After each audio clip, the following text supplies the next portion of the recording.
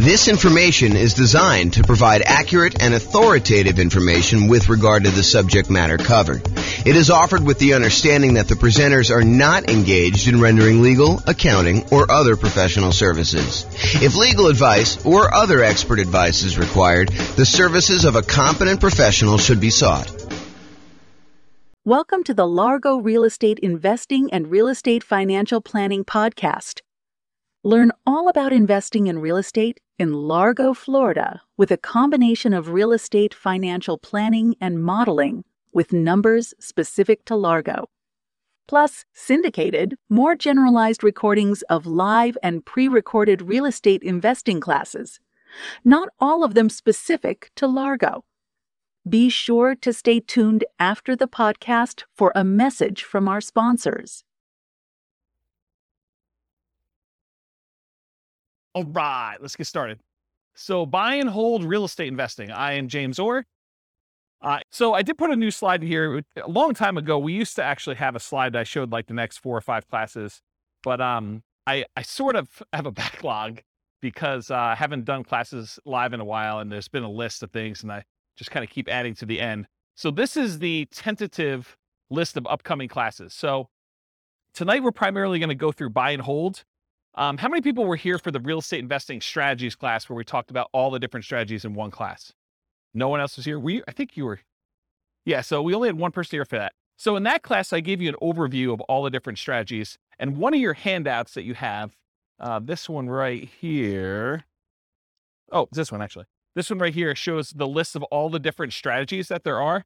And then we primarily, in the classes I teach, we primarily focus on buy and hold, nomad, and house hacking. Those are the 3 strategies we primarily cover. Then there's a list of additional ones that I'm going to teach classes on, but that's not the primary focus of the classes I typically teach. It's more to just be comprehensive so that people have an understanding of why we're focusing on the 3 and not this whole other list. And then there's a couple that I'm not going to cover at all. So tonight we're going to go and do a deep dive into the buy and hold strategy, but you'll notice there's a whole bunch of classes on a bunch of the other strategies listed on here. Those are going to be what I would say is similar format to tonight, except for deep dives into those specific strategies. So for example, tonight we're doing buy and hold. Next week, we're doing the nomad strategy, which if you guys have never heard of the nomad strategy, because I know we have a couple of new people, the nomad strategy is to buy a house as an owner occupant. You move into the property. It's a requirement of the lender. And one of the reasons why you do that is it's a lower down payment and the interest rates are better. So you move into the house, you are required to live there for a year. During that year, you can just live there by yourself, or if you choose to, you can add on house hacking and have tenants living there with you or rent out a room or whatever you want to do. And then after a year, when your obligation to the lender is up, you can then convert that to a rental and you can acquire properties every year doing that. But you only had to put 5% down instead of putting 20 or 25% down. So you can acquire properties with one chunk of down payment, and since the loans are actually better for owner occupant, it's less bad than you would think to go ahead and put 5% down instead of 20% or 25% down. So the nomad strategy, we're going to cover that and all the different variations. I listed some variations on your investing strategies list there. Then on June 1st, we're going to do house hacking. And then after that, June 8th, we're going to do the BRRRR strategy, which is buy, rehab, rent, refinance. And there's an optional 4th R, which is to repeat the process. So you can use this to kind of continue to acquire properties. So we'll talk about the BRRRR strategy. Then we'll talk about quick turn and flipping properties if you're interested in doing that as a business model. Then we'll talk about wholesaling real estate on June 22nd. And then on June 29th, we'll talk about real estate options. You guys may have heard of real estate lease options, where you lease a property and you have an option to buy. This is the strategy where you just have the option. You do not have a lease on the property at all. You're getting the rights, but not the obligation to buy a property for a fixed price. And you're basically holding on to that option. And then there's a very active option auction strategy where you get an option on a property and then you immediately market that property in order to sell it to somebody. And it's usually done through some type of bid sale or auction process on like one evening, like a Sunday evening, in order to get the highest bidder and have the property sold that way. This is really like a variation, if you want to think of it this way. It's like a variation on real estate brokerage in some ways, because a real estate brokerage, a listing contract, if you squint really hard and step very far back, a real estate contract is sort of like an option agreement in some ways, right? You have the right to then market the property and get paid a fee in order to sell it. Well, this is sort of like option auction strategy is a way to do it as a principal. So it's a variation on that theme. So that's going to be on June 29th. July 6th, tax liens and tax deed sales. That's when you buy people's tax liens or tax deeds. Like, for example, if someone doesn't pay their property taxes, you can come in and pay their property taxes, and you usually get a return on the money that you put up. And then there's a really, really small chance that if they don't do it and you wait a long enough period of time, you can actually foreclose on the property for them not having paid their back taxes. We'll talk a little bit about this tonight. We talk about stability in real estate. It's one of the kind of options on there. So that's what we've got there. So tax lien, tax deed, real estate is going to be on July 6th. July 13th, I guess it's July 6th. July 13th, creative financing, real estate entrepreneurship. That's all the creative stuff. Subject to lease option, lease purchase, wrap financing, agreement for deed, contract for deed. That whole list on there is like that big graphic in the middle. That's that whole thing. July 13th, we're going to cover all those in one night. 'Cause a lot of them are really similar in the mechanics. There's a little bit of difference, but they're very, very similar in how they're structured. So we'll cover all those that night. Then July 20th, I'll try to do real estate partnerships using this format. It'll be very different than the format we usually teach partnerships, but you'll like this new one. And then the next class after that, July 27th. Oh, this is sort of like the dividing line when I'm done teaching strategy classes. So this is sort of just getting through all the strategies on that list. And it's going to be very similar to the format tonight for those. And then next one is marketing to find off-market deals. This sort of supplements all these other strategies. If you're planning on doing deals where you're not going to buy them in the MLS, certain strategies are found in the MLS. Certain strategies are found usually through for sale by owners, and you have to market in order to find those. So we'll cover a lot of marketing to find off-market deals. I'll do a 2-hour class on that. And then this is a new class I've never taught before. On August 3rd, so I've got a client right now who went under contract on a new construction property back when interest rates were really, really reasonable. Interest rates are no longer as low as they were. And so they've kind of risen quite a bit. And so he's shocked by how much the monthly payment went up because he was counting on a certain number. And now that the interest rates have almost doubled, it's a much, much higher number. And so it made me think of, this is not the only case where we can have shocks when we're a real estate investor and we're considering buying properties. So I've got a list working through that is like all the different shocks you can experience when you're buying rental properties and then what to do about them. So number one is just being aware in advance that this could happen and what you can do to prevent them up front. But then there's some other things you may be able to do while the shock is happening. So that class is all about real estate investing shocks, things that can come up while you're acquiring properties that you may not have thought of. And then August 10th is 2 new concepts that you may not have heard before, but there have been ones I've been including in the Real Estate Financial Planner software for a while, and ones that someone mentioned a couple weeks ago. Was that you, Steve, that was mentioning those? Yeah. So there's these 2 concepts. One is cash flow resiliency, and the other one is equity resiliency. So cash flow resiliency, the basic idea is how much can your rent on a property drop before you have negative cash flow? So how resilient is the cash flow you have on your rental properties, on your whole portfolio? You can do it on a single property, but it's much more meaningful on the whole portfolio. And then equity resiliency is how resilient are you in your portfolio with equity when you have prices drop? And so there's different ways you can kind of like finance your portfolio or structure your portfolio where your whole portfolio is more resilient, and there's ways you can structure it where it's less resilient. So we'll go over a lot of different examples and talk about that on August 10th. And then on August 17th, overcoming hurdles for real estate investors. So there are several things that will limit your ability to acquire properties. You know, the most common ones I think a lot of people think of is down payments. I don't have enough down payment in order to acquire properties, or I can't qualify for loans for some reason. So I'm going to go over all the different hurdles that real estate investors have. We'll cover all those in that particular class. And then on August 24th, real estate investing Rubicons. So if you're familiar with history, I think it was Julius Caesar who was crossing the Rubicon, a river somewhere in, I don't know, another country. And so the idea, though, is it's sort of like a marker where you've made progress and you, in theory at least, don't ever go back on that. And so there are a couple different things when you think about real estate investing that you need to get to a point where you've grown to a certain situation. So I've called them sort of like Rubicons, where you've gotten to the point where you now have good enough credit so you can qualify for loans. You've gotten to the point where you have enough down payments, or you've gotten to the point where you're good at property management. So I'm going to give you a list of the different Rubicons that there are. I'm trying to hire a graphic artist to do like a a big 11 by 17 sort of treasure chest looking map that has all the different Rubicons that you would list out.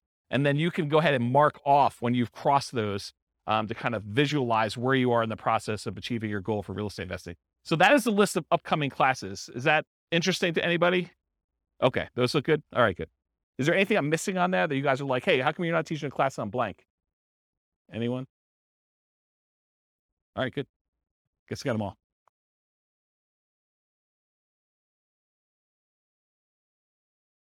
Oh yeah, I've been teaching classes for like 18, 19 years. So yeah. You missed some classes. We did a market stats class last week. So you missed a whole class on market stats. I didn't record it. You missed a class on all the different real estate investing strategies. It was like a big overview class. Then before that, I did a class on, I think I did the deal analysis spreadsheet class where I walked you through what all the fields were and how those fields worked out. Did I do any other live ones? That was it, right? I think those are the live ones that I've done since I came back. And then I think earlier this year, I did one on real estate, financial independence, retire early budget spreadsheet, where you can actually calculate out your minimum target monthly income for retirement and your ideal target monthly income for retirement. So I have classes on that. And then I released a brand new spreadsheet for deal analysis, which you'll see part of it on there too. So, but yeah, there's a whole bunch of classes. I think we have close to 200 class recordings posted on the website. So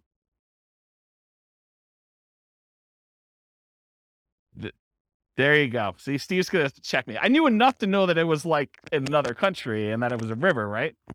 Was it Julius Caesar? There you go. See, I know just a little tiny bit about history to keep me dangerous. All right. All right, so buy and hold real estate investing. As I said, I'm James Orr.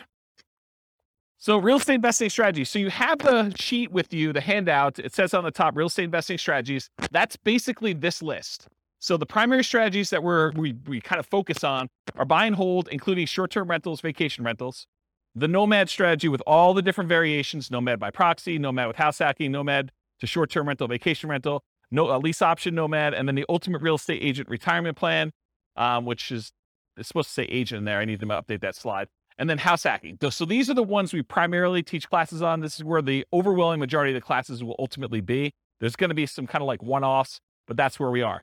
Then there's a whole set of special section here, the secondary strategies, all the creative financing stuff, quick turning and flipping properties, BRRRR and BRRRR, wholetailing, options and auction strategy, tax liens, tax deeds, partnerships and syndications, and then we'll cover deal maker, syndicator, money partner, and loan partner. When I did the other class list, did I have wholesaling on there? I did, right? Okay, awesome. I just must have skipped it or something. But yeah, we're covering that. And then the strategies I'm not really going to talk about are real estate investment trusts, because you basically buy those as like through a real estate broker, not a real estate broker, a stockbroker. And it's more of a security than it is really a real estate investing strategy. I sort of put it on there to be a completionist and kind of be all inclusive, but really, that's not something I'm going to cover. And then I'm not going to go into separate detail about probate, short sales, foreclosures, and pre-foreclosures, because you'll get those when we cover the other strategies, and they're not really their own strategy per se. So we'll cover those, but we're not going to have separate classes on them. Any questions on this? Is it hot in here already? It is? Let's open the door if you don't mind.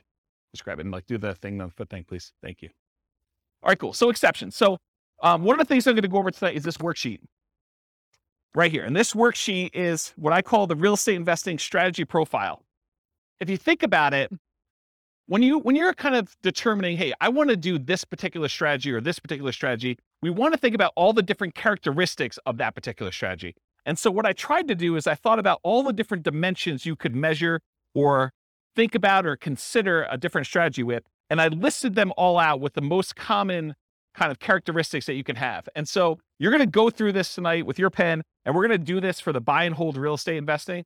And then you're going to be able to do that. Now, when we go through this, I'm going to tell you how I think about buy and hold real estate investing, but you're going to say to me, James, what about this? What about when you do buy and hold, but you do it this way?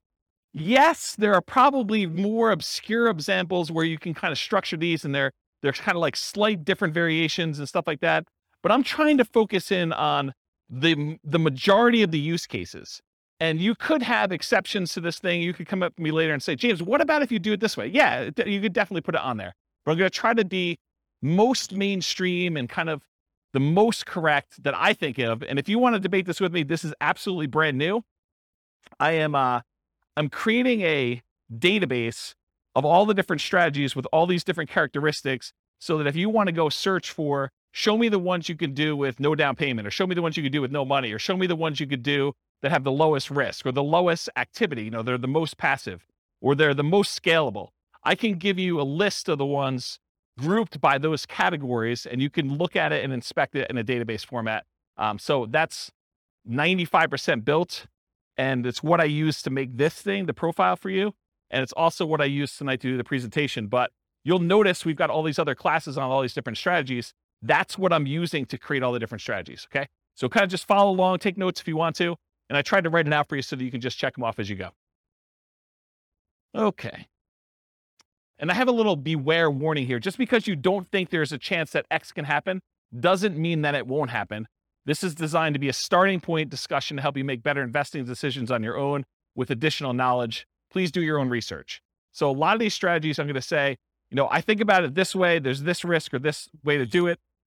Is it possible that you're like, no, James is wrong, and there's never a risk of property values going down or rents going down, right? You understand how some people could believe that to be true. It's not true, okay? And just because it's a small probability doesn't mean it won't happen. All right, so buy and hold variations. So when I talk about buy and hold, what I'm really focusing on is traditional buy and hold, where you put a down payment on a property, usually 15% with PMI, 20% is the most common one, or 25% down. You can put more down. You can go all the way up to paying full cash for the property.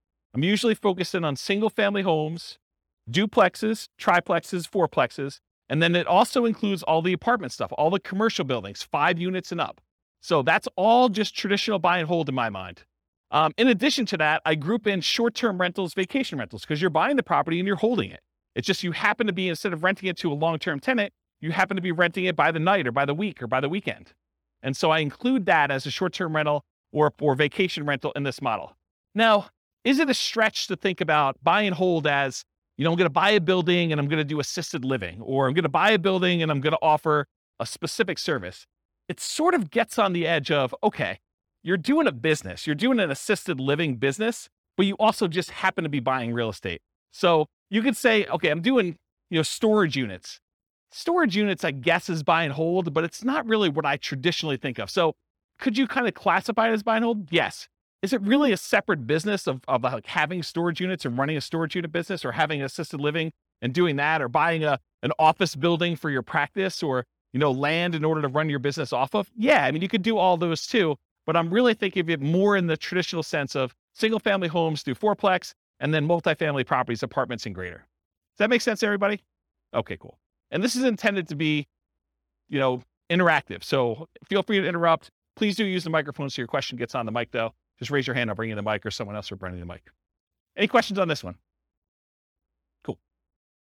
All right. So one of the ways I kind of classify different strategies is this a real estate investing strategy, or is this a real estate entrepreneurship strategy? And the way I kind of classify those is, with a real estate investing strategy, you're primarily taking money, deploying it, putting it into an investment, investing in something with the expectation of getting a return on your money. That's real estate investing to me. There's another way to look at this where you're out there doing work, you're doing labor. Maybe you have some money in the deal, but you're primarily working a job in order to create money, to create value in some way. That's more like house flipping, where, yeah, you have a little bit of money invested in the deal, but you're really not looking to get a return on that money. You're really looking, I'm going to go put labor in and do that. So is buy and hold real estate investing more real estate investing, where you're putting in money and you're expecting to get a return? Or is it more like entrepreneurship, where you're actually going out there and doing work and trying to make money from the work? What do you think? The first option, real estate investing, right? So with real estate entrepreneurship, real estate investing, are you primarily investing money with the hope of getting a return on that money, or time, in many cases some money, to get a return on your time? For buy and hold, most folks are typically investing money with the hope of getting a return on that money. Short-term rentals sort of takes one step more toward entrepreneurship, because in most cases with short-term rentals, you're doing more labor than you are with putting a tenant in a property and leaving them for a year or more.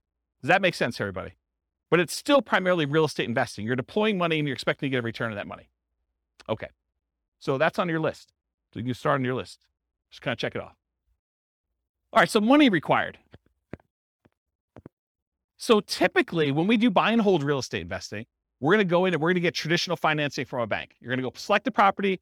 You're going to want to acquire that property. And so you're going to go to a lender and you're going to get, in most cases, traditional financing, conventional financing.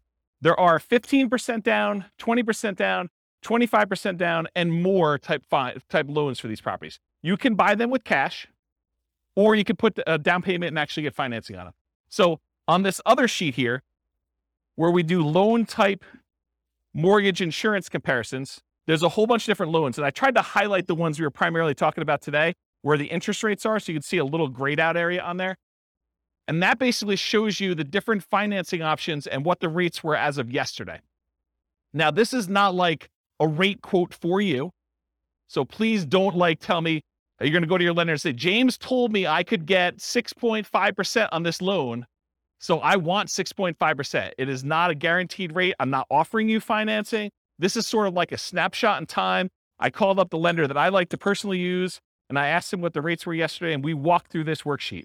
Just out of curiosity too, would you guys prefer that I make this a editable Excel worksheet version for you so that you could actually use it to kind of do your own comparisons? Would that be helpful to anybody? Or do you just like it when I give it to you in class? Anyone want me to create one that you could fill in? No one.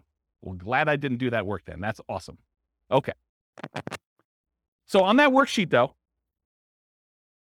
it shows you the different types of down payments you need and what the interest rates were on those particular loans, and in some cases what the points were in order to get those particular rates. So typically when we're doing buy and hold, 15 to 25% down, you also need reserves. It would, and I know I'm sensitive every time I do this, but you would be stupid to invest in real estate without reserves. Okay? And I know that sounds harsh, but it's supposed to be harsh because you would be stupid in order to invest in real estate without reserves. You need to have reserves in order to invest in real estate. Things happen that you're not going to expect. You need to have reserves. Okay? So even if you find a no down payment deal, is that nothing, no money required deal? No. In the overwhelming majority of cases, it's not. There are very few strategies that are no down payment and no other money required. Even if you find a nothing down deal, even if you got a VA loan or USDA loan, or you manage to find a property that you could buy subject to where the seller's like, hey, just take over the debt of my property. That is still not a strategy that you can do with $0. Does everyone understand that, right? You need to have reserves in all those cases. It's a really good question. I need to do a 2-hour class. Question was, how much in reserves? The really, really short answer is probably 6 months in something like a savings account. Okay? All right. So typically you need 15 to 25% down and reserves. You might also see, although much less frequently, in my opinion, bringing in a money partner where maybe your dad says to you, hey, I will make you a loan for the 20% down and you can go ahead and buy this property. So bring in a money partner, or the other extreme is just buy it all cash. I think for a lot of folks, they would prefer to leverage their money and get a loan for it. Although I definitely know investors that are buying properties all cash. Okay, so this applies to both buy and hold, like traditional buy and hold, and short-term vacation rentals. In addition, there is a kind of subset to this that when you're doing a vacation home short-term rental, there is an owner-occupant second home or vacation home loan that you can get with 10% down. So that would be the exception. You could actually go buy a property where it's a vacation home to you and you're going to rent it out, 11 and a half months of the year other than what you're going to stay in there, and you can get that with 10% down. Okay? Any questions on money required? This is on your worksheet. Feel free to take notes. I see you that are not taking notes. What are you thinking? Do you have perfect memories? You can remember all this stuff? All right, cool. So credit required. So it's most common is to qualify for traditional investor financing, non-owner occupant financing. The typical credit score needed in order to do these types of loans is 700. There are some exceptions if you have very low debt to income. So there's a possibility that you may be able to do a little bit better than 700, but most of the time it's going to be 700. A less common situation, if you're buying a property without a loan at all cash, doesn't matter what your credit score is. You can buy the property all cash. Or if you're partnering with someone who's getting the loan, you may not need to qualify for the loan at all yourself, but someone will need to qualify. Okay? Important note, credit scores can change over time. Credit score requirements can change over time. So check with your local lender for the most up-to-date credit requirements. So just because James said 700, you can't go to your lender and says, James told me it's 700. So where's my 700 credit score loan? Because they may tomorrow go out and say it's now 720. We think that our risk profile is out of whack. We want to make sure that people at 720 are getting these non-owner occupied loans. They have the right to change their policies at any time. Individual lenders can, and also the companies that are, or organizations that are buying the loans in the secondary market can require that the loans that they're selling them have to have higher credit scores too. So it can work as either an overlay, that's if the individual lender just adds that as an additional requirement that they're requiring, or it could be from the quasi-government organizations that are buying the loans in the secondary market or the investors that are buying the loans. Any questions on credit required? You guys are a quiet group tonight. Okay. All right, skills required. So the primary skills required for the buy and hold real estate investing strategy are deal analysis. You need to be able to analyze deals to determine what kind of deals they are, whether they cash flow, whether they make sense to buy, how 2 different properties compare, or how 10 different properties compare that you're considering. Actually finding the cash flowing deals, searching them out in the MLS, going to look at them, evaluating them. Acquisition financing, being able to get the loans that you need, those 15% down, 20% down, 25% down loans, and then property management skills. And by property management skills, I mean one of 2 different things. Either you need to be really good at managing properties yourself, or you need to be able to hire a property manager and manage your property manager when they do it. So one of those 2. And then in addition, if you're doing short-term rentals, the skills for doing short-term rentals are slightly different than the skills for doing long-term property management. I don't do short-term rentals, but I know it's different. Any questions on skills required? Cool. Stability. Stability is an interesting one that I think most people have not heard of. I actually learned about this. There's a guy whose name escapes me right now, but he does the Farnham Street blogs. Anyone know the Farnham Street blogs guy's name? I don't remember. But he basically came out with a blog post. This is probably a couple months ago now. And it wasn't specific to real estate investing, but I immediately said, this applies to real estate investing. So we have this concept of stability. Something is passively stable is if you don't do anything, nothing will happen to it. It'll just sort of naturally work itself out. But something is actively stable if you need to be actively doing something in order to keep that thing from killing you or making you lose money or hurting you in some way. And so he separates things into passive stability and active stability. Real estate in general is actively stable. You can't just buy a property, even the vacant land, and just let it sit. If you don't do anything to your vacant land, you will lose that vacant land eventually because you have to pay taxes on it. So you have to, by the even most extreme example of, I buy vacant land, I don't do anything, you will lose that property if you don't pay taxes on it. Okay? Now, as you move down the spectrum, if you are doing fix and flips, it is very active. If you don't actually do something with your fix and flip, you'll lose the property. In most cases, if you're doing a hard money loan, to the lender. Lender's going to come in after 6 months or a year, and they're going to take the property. So it's very active in that way. But even buy and hold, I would say, is an active stability. If you don't do something with your property, if you don't put tenants in there or manage your property manager, pay your taxes, pay your mortgage on it, pay your insurance, do all these things that you need to do, you will lose the property. And so I kind of started measuring real estate strategies on this spectrum of how active they are or how passive they are on the stability scale. And so buy and hold is actively stable. Short-term vacation rentals is a little bit more actively stable, in my opinion. In general, real estate investing is actively stable. However, some strategies and choices are more active than others. I'll give you another couple examples.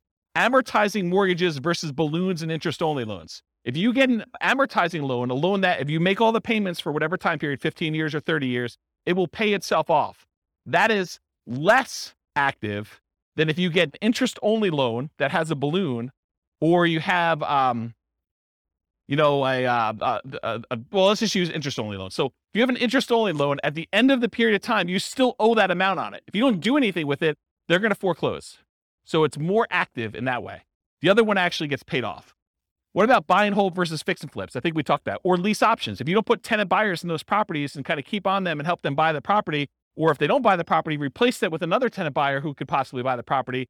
You're gonna lose the property, or you're gonna lose money. Funding retirement via cash flow versus appreciation, debt pay down. So in retirement, one of the strategies, we did a whole class on this. I think it was called cash flow versus appreciation, where I had two different kind of like avatars, and one of them was going to one of them was in a market, a real estate market that had more cash flowing properties. Another one was in a real estate market that didn't have very good cash flow, but it was highly appreciating. And so they were going to, kind of see if they could fund retirement by through the cash flow on the properties, or fund retirement by using the equity they had in their property from appreciation. Well, funding your retirement via cash flow is more passive, still actively passive, but it's more passive than it is actually trying to do this with appreciation and debt pay down. Because with the appreciation debt pay down, you have to do stuff. You have to either sell properties, we have to do cash out refinances, we have to do stuff in order to get at the money in the property. It's hard to access that. Okay, those are examples. Any questions on this concept? Does that make sense? All right, cool. Scalability. So did anyone listen to the class I did on Real Estate Investor Fire, where I had this slide? But it was a different version of that. It wasn't the class where you guys yelled fire at me. It was the one I did on a webinar. And I talked about all the different stages of fire and the phases of fire. And I broke that out. So this is a slide from that whole class. I'll try to cover it very quickly. But the idea is that there are certain strategies that will get you to certain dollar amounts. So if you think about real estate investing is remarkably good at getting you to about this is one of those things where there's lots of exceptions and people could argue with me, but about that deca-millionaire level. Okay. Really easy to get you to $1 million net worth, relatively easy to get you to this deca-millionaire kind of thing. But if you want to become a 100 millionaire or greater, real estate becomes a lot harder to get you there. Okay. Partially because you're limited in the number of loans and the types of loans you can do unless you have exceptional income and exceptional assets to begin with. So it becomes a harder strategy to do that. And what this chart shows, I'll kind of jump ahead to show you what it is, but this breaks down the net worth and like what percentage of it they have in stuff like other assets, mutual funds, stocks, fixed income, managed assets, and real estate is one of them. So it shows you the percentage of their overall asset base that they have broken out by how much net worth they have. And so when you have a 10K net worth, not a lot of people have much real estate at all, because 10K is pretty low. But for the 100K net worth, they have a pretty decent sized real estate equity. And then up to this 1 million thing, real estate becomes a relatively significant percentage of that, of their net worth. And then getting up to this 10 million, real estate becomes a pretty significant thing. But then you'll notice over time, real estate actually declines. The amount of real estate that you have as a percentage of your net worth actually goes down. And so when you think about scalability, certain strategies are much more likely to get you to the point where you are scalable. So for example, let's think about this as an example. Is it easier to get to a $1 billion net worth running a flipping business where you're trying to buy properties, flip them, and make money? Are you going to become a billionaire doing that? What do you think? Probably not. Do you think let's even use 10 million. Are you going to get to a $10 million net worth flipping properties and making $25,000, $30,000 a flip? It's going to be hard to get there. Would it be easier to get there if you were buying rental properties, buying $400,000, $500,000 rental properties and acquiring a bunch of those and letting them pay off over time, letting the whole asset base appreciate, letting your loans get paid down if you have loans, getting cash flow on those properties and reinvesting it and acquiring more rentals? Are you more likely to get to a $1 million or $10 million net worth doing that than just doing jobs where you're flipping properties and making $25,000 or $30,000 a pop? Can you see how certain strategies are more scalable than others to get to certain levels? Does that make sense? Okay. So in my opinion, the buy and hold real estate investing strategy tends to be one of the better scaling real estate investing strategies that there are. Of all the different ones we're going to cover, especially the ones that are much more active, where they're more entrepreneurial, buying properties and using it as a wealth building tool is a relatively good one. But even that has limitations. It's really, if you're doing buy and hold, you're much less likely to get there to get to like this 100 million or, billionaire type status if you're doing that. So it's scalable to a point. Really, really good at getting 1 million to 10 million, in my opinion. Okay. Any questions on this? There's another like 10 minutes on this particular chart in that other class, which maybe I'll put a note in the show notes or something for the recording. Okay, risk exposure. So another way we want to measure real estate investing strategies is think about how risky they are. And one of the things I like to think about when I think about risk are, what are the risks of doing this particular strategy? So for buy and hold real estate investing, I consider this sort of like a medium risk real estate investing strategy compared to some other ones. There's ones that are much lower risk. There are ones that are much higher. So what risk do you have when you do buy and hold real estate investing? Well, when you buy a property and you're holding it for the long term, you have a risk that prices will decline during your ownership, right? Property values can go down. Property values can go down while you're acquiring properties. So the first ones you buy may have negative equity, or if you've got them free and clear, you may have lost money on them. Okay. You could also have rents decline during ownership. So you thought you were getting X% return, cash on cash or cap rate, however you're doing your calculation. And now you find that rents have dropped and you're not quite getting that anymore. So that's a risk you can have. Your credit is at risk. If you actually go buy properties using financing and something goes wrong with the property where you have to jettison, or something goes wrong with you and you can no longer, continue to make payments on the property and you lose the properties to foreclosure or short sale or something like that, your credit is at risk for doing this strategy. That is not true with every other strategy. So it's a buy and hold strategy risk. You also have all the typical tenant property management risks. Slip and fall, tenant sues you for, discriminating against them because you're not following fair housing laws. All those things that you have for doing property management, that is a risk you have for doing this strategy. So I think it's in the moderate kind of medium range for risk. It's not super, super risky. It's not also the lowest risk. You could argue that there's slightly more risk with short-term rentals, vacation rentals, but this is probably offset by an increase in income. So you're making a trade. So I think short-term rentals probably have a slightly higher risk. But I also would say that short-term rentals have an additional risk, the risk of an additional risk of changing policies. Like we're seeing HOAs and some cities kind of change their policies about allowing short-term rentals. So you don't have that risk as much with long-term, year-long lease type tenants. Any questions on risk? Are you seeing the format we're using for these other ones and how this will be helpful to understand if you're considering other strategies, how they all measure up? You seeing that? Is that gonna be helpful? All right.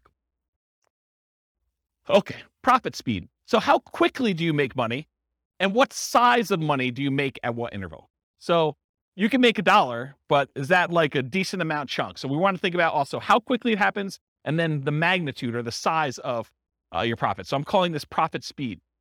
And if you've seen this before, this is my return quadrants.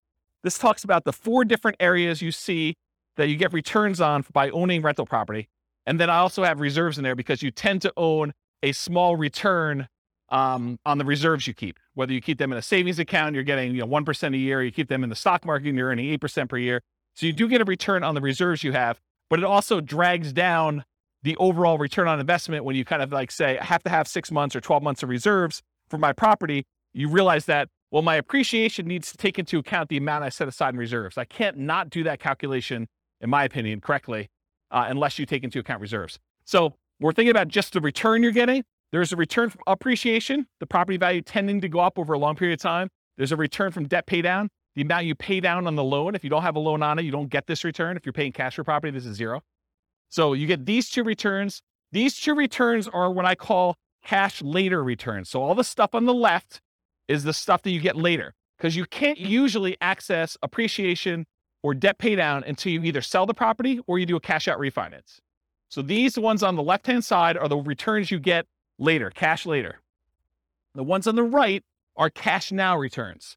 So cash flow, the difference between the rent you're collecting on the property or other income you're collecting on the property minus all of your expenses, including vacancy, taxes, insurance, maintenance, your mortgage payments. Did I forget any? Basically, it's all those, okay? So cash flow is the net difference between what you're bringing in and all of the expenses you have in your property. That's cash flow.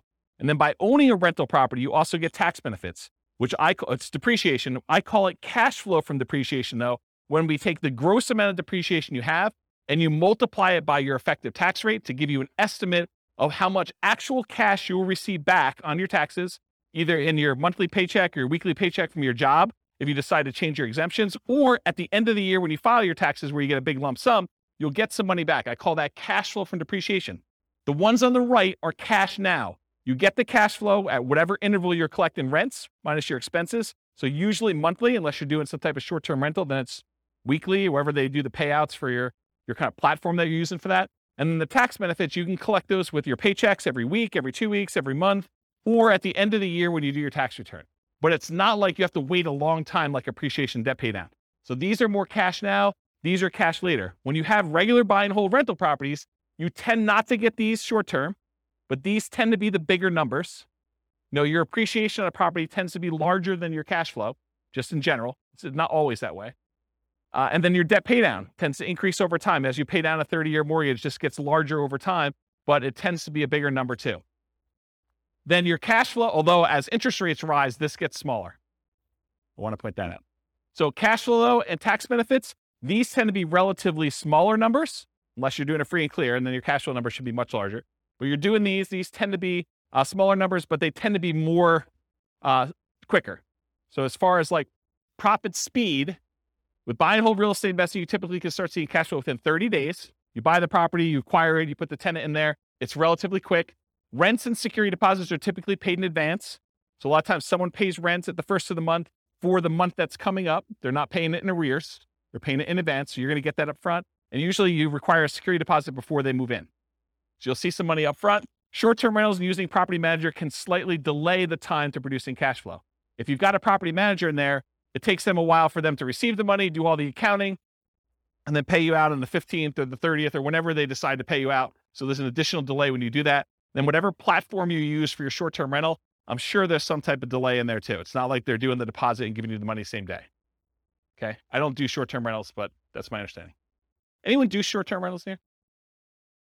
Okay.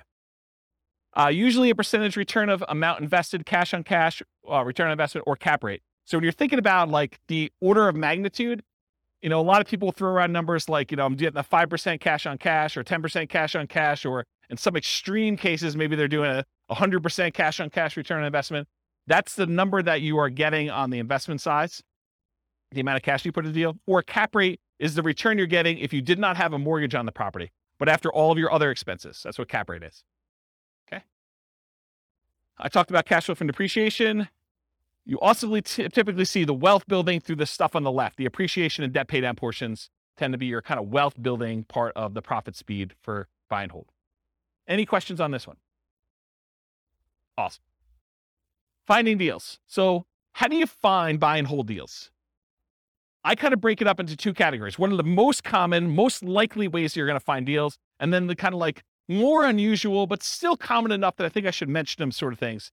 And that's these. How do you find deals? I used an example when I taught the real estate investing strategies class where I talked about all the strategies, this idea of looking for an alligator. It is possible for you to find an alligator if someone recently flushed one down the toilet and you happen to be in the sewer in New York City. You could possibly catch an alligator down there, right? You could find one. This is like the unusual, exceptional case. But if you're looking for an alligator, and the alligator is representative of the type of deal you're looking for, if you really want to find an alligator, you're probably more likely to find one if you go to Florida. And probably more specifically, if you're looking for alligators, you might want to look in the Everglades. Okay, so if you think about deals and where you're going to find them, think about this alligator story. So where are you most likely? What's the Everglades version of buy and hold? Multiple listing service. That's the overwhelming majority of properties. It has the largest number of properties available. You're typically going to find them in there. And this could be, if you're doing commercial properties, it could be something like LoopNet or something like that. Or it could be just your local MLS if you're buying single family homes, duplexes, triplexes, fourplexes, and that's what's normal in your marketplace. Okay, so MLS is one. And then the next one is this group of for sale by owners. And I break for sale by owners down into two different groups. For sale by owner is a seller who's selling the property without the help of a real estate agent. They're selling it for sale by owner. And there are two different kind of main categories. Category number one is somebody who is actively selling their property for sale by owner. They are trying to sell. They put up an ad. They've, put it on Zillow or what other marketplaces they have. They put a sign in the yard. They're actively trying to sell their property. That is an actively marketed for sale by owner. But then there's the other group. They're the hidden for sale by owners. It's a seller selling without the help of a real estate agent, but maybe they are not actively marketing their property. Maybe it's sort of like if you approach them and said, hey, would you like to sell your property? They would be like, yes, I would. but I wasn't otherwise trying to sell it. I didn't have it marketed for sale. I didn't have a sign in the yard. Didn't have it up on Zillow. Maybe you had to send out marketing in order to find them. Maybe you were at networking and you did it, but it's some other way where they're hidden and you had to find them another way. And usually those other ways are either through marketing or networking. Those are the most common strategies for finding properties for buy and hold. Unusual methods, wholesalers. Not that a wholesaler can't find you a deal. It's just the number of wholesalers that there are out there and the number of wholesale deals that they're finding is just a really small portion, right? So you may be able to go find a wholesale deal. However, it's like, if you want the best selection, could you go down to the local, gas station and get something that you need? But if you want to have a selection of 30 different versions of that thing, you're probably not going to the gas station. So the gas station is sort of like a wholesaler. Maybe they have one, but the MLS is sort of like the supermarket, where now you have a whole shelf full that you can pick different types, and you get to choose whichever one is best, and you can make a selection. Okay? So unusual methods, wholesalers. Any questions on finding? Did you use microphone? Here.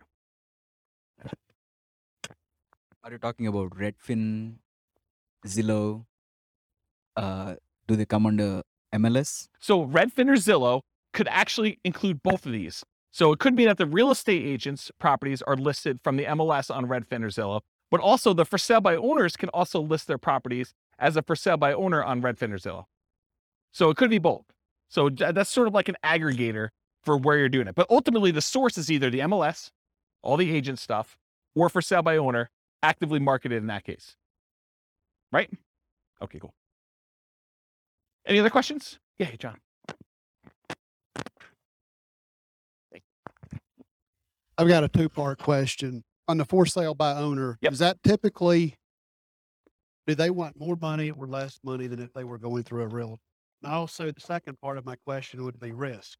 Yep. If I use a realtor, you guys cover all the hidden stuff. If I'm dealing directly with a homeowner, seems a little more risky. Yeah. So really, really good questions. Here's put it down for a second. So awesome questions. So the first thing about price,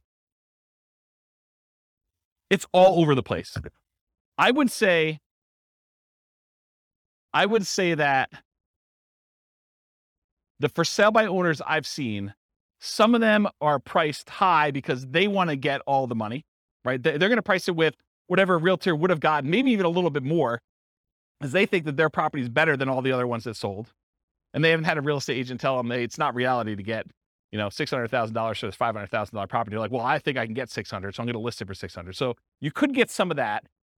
Or you could get them not knowing the value. A lot of times we see that with an out of the area owner who knows that their parents bought the property for $250,000 and they can't imagine in their mind that it's worth $500,000 now. And they live in another state and they're just like, we can get 300, that's awesome.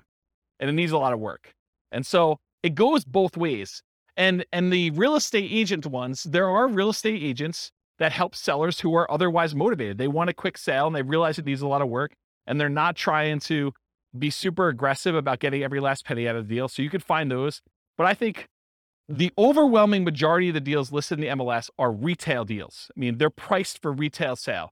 The real estate agent is representing the seller and they're trying to help them as a fiduciary, get the best offer for them, which in many cases is the highest priced offer that will net them the most. And so I think that is true. But there is that 5%, 10% of those that are also good values. And sometimes a full price deal, especially for buy and hold, is still a great deal. Like you can go buy a property, pay full retail price for it, and it gets you the cash flow economics, the cash flow returns that you want on it, because they're thinking price and you're thinking income, right? And not every property is considered that way. And you're right, I think about the risk too. I think real estate agent can mitigate your risk in a couple ways. Number one, through knowledge about like how to do stuff correctly and all that other stuff. But then there's also an additional insurance layer in there too, because most real estate agents in most states, and I'm aware of, at least in Colorado, I know this is true, they're required to have errors and omissions insurance to kind of protect you in case they do something stupid and screw up, right? So I think that there's an additional layer in there. Does that mean that you shouldn't do a for sale by owner deal? No, I think that there's a reasonable amount of risk that you think. There's nothing without risk, right? Like we go out, we drive through town, I mean, you could be doing everything you're supposed to do. You're completely sober. You're driving on the right side of the road. You're doing the speed limit. And person next to you is snorting a line of cocaine and they just had a 6-pack and they're driving all over the line. They're spanking the kids and having a cheeseburger all at the same time. You did everything right, but it's still risky for you, right? There's nothing that's without risk. Is that a reasonable risk? I mean, the chance of it happening to you is really low, but there's risk in everything, including buying for sale by owner, including buying something from the MLS. I think there's a small amount of risk in there, especially in markets where, we're coming off like a year of what I would consider to be extreme seller market, where the sellers are in the driving seat. They're setting, these demands where you've got 20 offers coming in and people are waiving inspection, they're waiving appraisal. I mean, you're voluntarily taking on additional risk just buying in that particular type of market. So I don't know. I don't think it's universally that if I had to like handicap it, I would say there's probably a little bit more risk with for sale by owner, but it's not like a ridiculously large amount, in my opinion. And as far as finding deals, I think you can find them in both spots.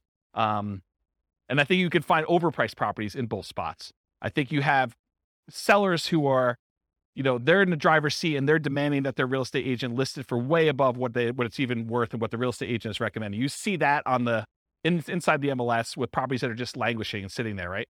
And then you also see stuff in the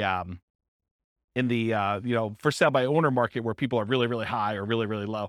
There's jokes when I teach like the off-market deal finding class where sellers are saying, my property is worth $50,000 or $100,000 more than it's really worth because that's their dream price and they're not basing it on reality.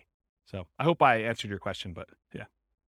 I'm wondering if the one that I emailed you about the for sale by owner, Yeah. I think it's priced too high based on comps in the area. And I'm wondering if it's because they know that houses are going for more than asking price. Yeah. But if they had someone listing it for them, because agents don't generally increase it that much because they know they're going to get the higher price, right? Is there something to that? There's one strategy as a real estate agent when you're listing a property for sale. One of the ways to do this, and there's lots of different opinions on this, but one of the strategies a lot of real estate agents would recommend is, hey, listen, let's not list it for this much higher price. Let's list it based on what we think it would actually appraise for. Because if you go ahead and list it for $20,000 or $50,000 or whatever it is above what it would appraise for, and then they go and they try to buy it and they still have their appraisal contingency in there and it doesn't appraise, it's a renegotiation. So a lot of the buyers then are come back and say, look, you had it listed for $600, only appraised for $580. I think we need to negotiate this. What you're trying to get a buyer to do is you're trying to get enough buyers, at least this is one of the strategies, but as a real estate agent, you're trying to get enough of the buyers to come in at $580, which would be supported by the actual other comps for appraisals, get it to appraise for $580, but get enough buyers saying this is a deal. It's listed for like what it would appraise for, which might seem a little bit low in the crazy market. Get multiple people offering and maybe get them to say, listen, as long as it appraises for $580, I will then make up the difference to $600. And you want to get that offer because I think that's a stronger offer for the seller because they can get them to then make up that difference. So you're not renegotiating. So there's some strategy to that. Who knows where the market will be in 6 months and that may not come up again, but that's historically how we've looked at that. Does that help you? Okay. Where's my clicker? Anyone know where my clicker went? Oh, here it is. Yeah, I was getting some water when John was asking this question. All right, cool. No questions on finding deals. We're good? Cool. So how do you analyze a buy and hold deal? Well, it's this spreadsheet, the world's greatest real estate deal analysis spreadsheet. That is my modestly named spreadsheet that I made. But it basically, you enter in all the details about the deal, your ARV, your purchase price, seller concessions, down payment percentage, closing costs, rent ready costs, interest rate, loan term, if you have PMI, all the stuff about that, monthly rent and other income, vacancy rate, property taxes, property insurance, HOA dues, utilities, other expenses, maintenance, all the stuff that you'd normally do. And then it actually calculates all the stuff you need to know about this. And you can override any of the numbers as well. And it will tell you you're primarily looking for most buy and hold investors. You're primarily looking at your cash on cash return on investment if you're getting a loan or your cap rate if you're not getting a loan. Okay. So you can go download a copy of that spreadsheet. I'll put the link in the show notes for those that listen to the recording, and it's on the screen for you guys here in the room. Any questions? Everyone have the spreadsheet? Anyone not have the spreadsheet yet? Okay, you guys should have it. Okay, good. All right, market conditions. I assume there's no questions on this, right? There's going to be whole classes on analyzing deals, which I've already done out through August or whatever it is, but I probably need to add those. Anyone want a deal analysis class, like actually walking through examples? Okay, at least one person. Oh, two. All right, cool. So no questions on that before we move on? Cool. So market conditions. So if you're doing buy and hold, and it seems obvious, it'll seem a little less obvious, I think, with some other strategies. But what are the market conditions you typically want to see if you're buying properties and holding onto them forever? Well, ideally markets with good cash flow. There are some markets where it's really, really, really hard to get them to have positive cash flow. I mean, they're like $1 million properties that might be renting for $2,000 a month. It's really hard to make the economics work on this. Okay. So you want a market ideally that has good economics with cash flow, and markets where you have strong appreciation and strong rent appreciation, where the property values are going up and rents are going up. You don't want to be buying in a market where there's a mass exodus and it's causing a glut of houses on the market and people are chasing the price to the bottom just to get theirs sold before all the other ones get sold. And so the prices are dropping. And maybe there's so many houses for rent that the rent prices are doing the similar thing where they're trying to get lower and lower rent just to get them occupied, because better to get $600 a month than zero. Okay. So ideally you want a market that has a lot of demand, where prices are going up and rents are going up, because that's really where you get your long-term wealth building from with buy and hold. But then you also want cash flow. Market challenges, markets with significant negative cash flow with reasonable down payments. You know, in most cases, I can make almost any property cash flow if you buy it cash, right? If you don't have any financing on it, all you got to do is overcome taxes and insurance and maintenance on the property. And so that's a pretty low bar for most properties. However, then you start saying, okay, yeah, I could buy anything with cash, but really what I want to do is I want to look at the top 5% or 10% of the market, and I want to select quality where I get a good return on my money. And so then you start selecting based on the best cash flow you can get, not just will it cash flow. And that's one of the problems. We'll probably talk about it when we do, some of these other like creative financing or times when you buy from a wholesaler. The problem with buying from wholesalers and for buying creatively where you're doing marketing and you're getting sellers to contact you is selection. It may not be a property that you would otherwise want to select. Where if you go into the MLS, you get your choice of everything. You may decide, hey, everything is not what I want, and I want to hold off and wait till something else better comes along. But at least you get a wide range of things to analyze and select and decide if that's something I'm going to buy or not. There's a lot of times with like putting out marketing and getting sellers calling you or deals coming into you, it's like you don't control which sellers call you. You can control it by selecting where you advertise to a certain degree, but you may still get a property that you don't want. And so you still have to say no and select the ones that you do want. Okay. And then lastly, markets with no or negative appreciation. There are markets where you'll go see a post on a very popular real estate investing forum or something, and you'll be like, hey, look, this deal is, this. You go look at a post from 10 years ago, and they're talking about $100,000 property in a certain city, and then you fast forward, you find another post from 10 years later, and it's like the same $100,000 properties are selling in that same city. So you've had essentially zero appreciation over that decade. So you got to watch out for that. You want to be investing in markets that have appreciation for long-term wealth building.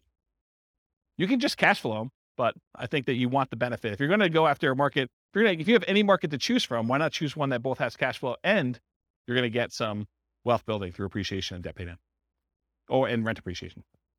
Okay. So no questions on this? Everyone got it? Cool. Accessibility or availability. So in many markets, there are plentiful deals you could select from the MLS. So then it becomes a matter of saying, okay, there's 100 that would work. Now let me find the top 10 of those 100 or the top 5 of those 100 to really dig down and decide what I'm going to do. In other markets, it might be challenging to find any positive cash flowing properties except with significant down payments. I think we've been seeing, in our local market here, we've been seeing a move toward this. There was a time in our marketplace where you could find a good quality product, good quality property that with 20% down would have positive cash flow. It's much, much harder to do that now because prices have gone up a lot in the last 5 years. Interest rates in the last 6 months have gone crazy, like doubled, 3% to 6%. Rents have gone up, but not quite as much as property prices and interest rates. So it's getting harder and harder to find a property that would positive cash flow with just 20% down in our marketplace. Okay. And I think you'll find that in other markets too, especially with the same characteristics. I mean, we see massive price appreciation, not just in Northern Colorado, but overall in the nation. And interest rates are up all over the place. Yeah, Dwayne. How far behind do taxes usually follow that when they do assessments? Is that something that... That's a great question, because you're right. I mean, if property values have gone up and they're doing the reassessment every 2 years, which I think is very, very common, at least around here, that's the norm, right? Every 2 years, we see a reassessment. So they're going to use the new property value, and they've got their kind of like tax, whatever they call it, mills, or how they calculate taxes. They're going to use those times whatever their new assessed value is, and your property taxes are going to go up. So it's just sort of like 2-year stair step going up with that. Yeah. So it's definitely going to impact that, which is another reason why you probably shouldn't use just the last year's property taxes as your estimate, unless you're prepared for that shock. That's another shock for that class, right? Buying a property using the old tax assessment only to find out that 6 months from now, there's going to be a new tax assessment. It's going to change. Same thing we see with new construction properties, right? I mean, you've seen this where, sometimes we get really lucky where you buy a property and you're still paying taxes on vacant land. And it takes 3 months, 6 months, a year, whatever it takes for the county to come around and say, okay, now we're reassessing your property. It's no longer vacant land. It's got this $500,000 property on there. And now property taxes aren't $47 for the year. They're $4,700 for the year. Okay. So that's a big difference. Interest rates may be a significant factors, whether properties will cash flow or not. And the other thing about accessibility, availability, is verify that you can use your property as a short-term or vacation rental before buying it. You don't want to assume that you can. You want to check with the city. You want to check with the county. You want to check with the HOA at a minimum. And there may be additional municipalities that are limiting you. Those are the 3 that come to mind. Any questions on that? Cool. Using retirement accounts. There's some real estate investing strategies that you can use your retirement accounts to invest with. Buy and hold real estate investing is one of them. You can use your retirement account, your self-directed retirement account, to buy real estate with for buy and hold. A lot of times it requires special financing. So most of the time it's going to be a portfolio loan, and the portfolio lender is going to require a much larger down payment, usually about 35%. There are some ways to structure where you're getting the loan and someone else is partnering with you. Go see the partnerships class where we talk about that. But you could structure an LLC with some portfolio lenders who obviously don't see this as a kind of like good way to do it. But you can come in and be the loan partner on a deal for an LLC and only put 20% down in order to get some of those products. But if you're buying it just with your self-directed IRA, self-directed 401k, in most of those cases, because it can't be a recourse loan, they're going to require 35% down. The interest rate is going to be a little bit higher. And they're usually ARMs. Sometimes they'll do a 15-year fixed rate mortgage, but that's also going to hurt your cash flow because it's the 15-year amortization schedule makes your cash flow, it makes your monthly payment higher, which means your cash flow is going to be worse.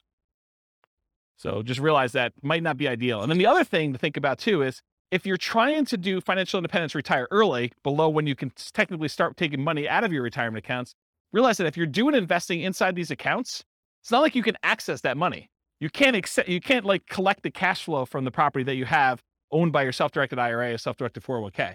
You have to leave that money in there until you can legally withdraw it, unless you want to pay the taxes and the penalties to get it out. Okay. So realize that if you're looking to do this for retiring at 45 or whatever you're trying to do, that's potentially problematic. And you'll need to come up with a bridge solution of some sort to do that. And there is a class, I really need to add this to the schedule. I talked about this in that same Fire for Real Estate Investors class. I talked about this idea of, I used to call it coasting into retirement, but I don't want to confuse it with Coast Fire, which is something completely different. So I think I renamed it chillaxing into retirement. It's this concept of, you have enough money to bridge you technically qualifying as financially independent, and you're sort of living off of your savings, not at a safe withdrawal rate, kind of living off your savings, but like depleting your savings to get to the point where you then qualify for FIRE, where your financial independence number may take you a year or 2 or 3 for either a property to pay off or cash flow to increase or something else to happen. And you're sort of like rapidly depleting another resource that you have to sort of bridge you to that point. And there's probably a full day class I need to do on that. So I don't think I could do it justice in 2 hours. So is anyone interested in that class? Should I do that? Just one person? Two? Okay. Maybe I'll do something like that. Okay. So I talked about all those. Any other questions on can you use your retirement account? Is this helpful? Like the kind of format of going through it sort of like this? Yeah. Okay, good. I'm glad. All right, quantitative analysis. So when I originally did the real estate investing strategies class, I gave you like a warning up front that I could have easily decided, I did qualitative then. I kind of like looked at the characteristics and how they work and what their strategies were. But I could have just as easily done all math and showed you, okay, look, if you do buy and hold, this is what the numbers look like for you doing it. If you do creative financing, this is what the numbers look like for you doing that. And one of the reasons I wanted to do this series, I wanted to do a deep dive with all the different ways to measure and look at it, but I also wanted to do a quantitative analysis. And so what I'm going to do here for the series is I picked an avatar, a prototypical person, and I kind of have a story around them. And then I'm going to show you, okay, if this particular person, in this case, it's a group of people, a husband and wife, if this particular group of people, this kind of like partnership, this, what do you call it, couple, this couple decides to go ahead and utilize the buy and hold strategy, this is what the numbers look like for them. And I'm not going to go into crazy detail where I, drill into this is what cash flow looks like, this is what their net worth looks like. I only use the metric of their ability to achieve the minimum target monthly income for retirement. So when do they actually become financially independent? And so I use that as a metric, as one measuring stick. And as we do today with a couple variations and creative financing and subject to lease options and wholesaling, I will show you how doing that strategy actually gets them to FI or not and how long it takes them. So that you can see relative sizes of how quick. If you're going to do, fix and flips or whatever it is, how quickly does that get you to the point where you're going to be financially independent? Does that make sense? Okay. So that being said, how well does buy and hold perform toward achieving financial independence? So what I'm going to look at is 3 different scenarios, putting 15% down, and 15% down, it requires that you have private mortgage insurance. Private mortgage insurance is insurance that you pay as the buyer to protect the lender in case you default. So they say, look, I'd rather you put 20% down. However, if you really twist my arm, I will let you put 15% down, but it's more risky for me. So what I'm going to require is if I let you put 15% down, you need to pay this third party that if you then default, then they will make me whole for the difference. Okay. So you're paying as the buyer, a third party insurance company, a private mortgage insurance company to protect the lender for them being silly enough to let you do a loan for 15% down. Does that make sense? The way I worded it that way? Okay. So when you do 15% down, you're going to have PMI.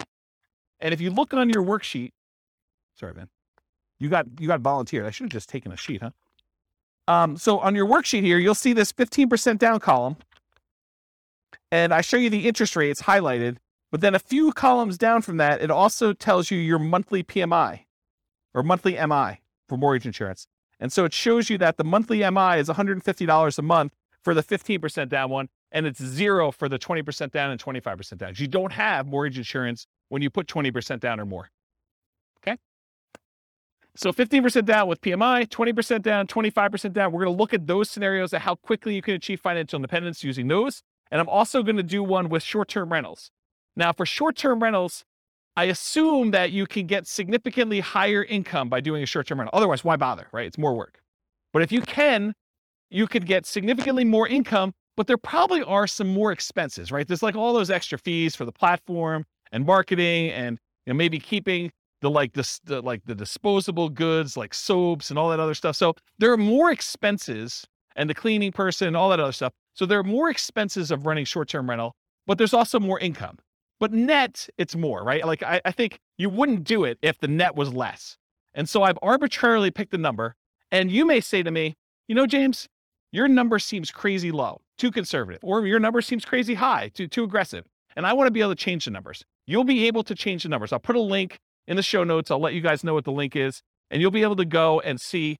And I'm going to do it for every city. So there's will be 300 cities. You'll be able to see numbers for your city. And then if the numbers I use for your city are slightly different, you'll be able to change those too. But I will start with reasonable assumptions for all cities.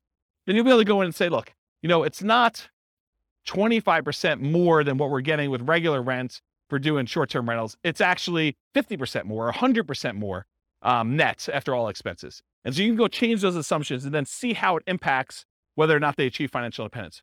For tonight, I have the assumptions up here in a second. I did use 25% more. And I also increased maintenance on it as well. So you'll see how that plays out.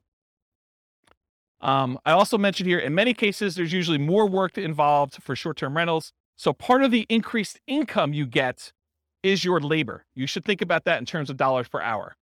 So the differential you're getting above and beyond the work you would need to do as a regular long-term tenant in the property, you need to think about that as, okay, I also need to figure out that I'm also putting in an extra X number of hours, 5 hours a month or whatever it is. And so I need to take that money out and calculate what that means to me. You may be willing to do that though, because you're saying, look, if I can get this extra cash flow, I don't mind doing the 5 hours. That's worthwhile for me.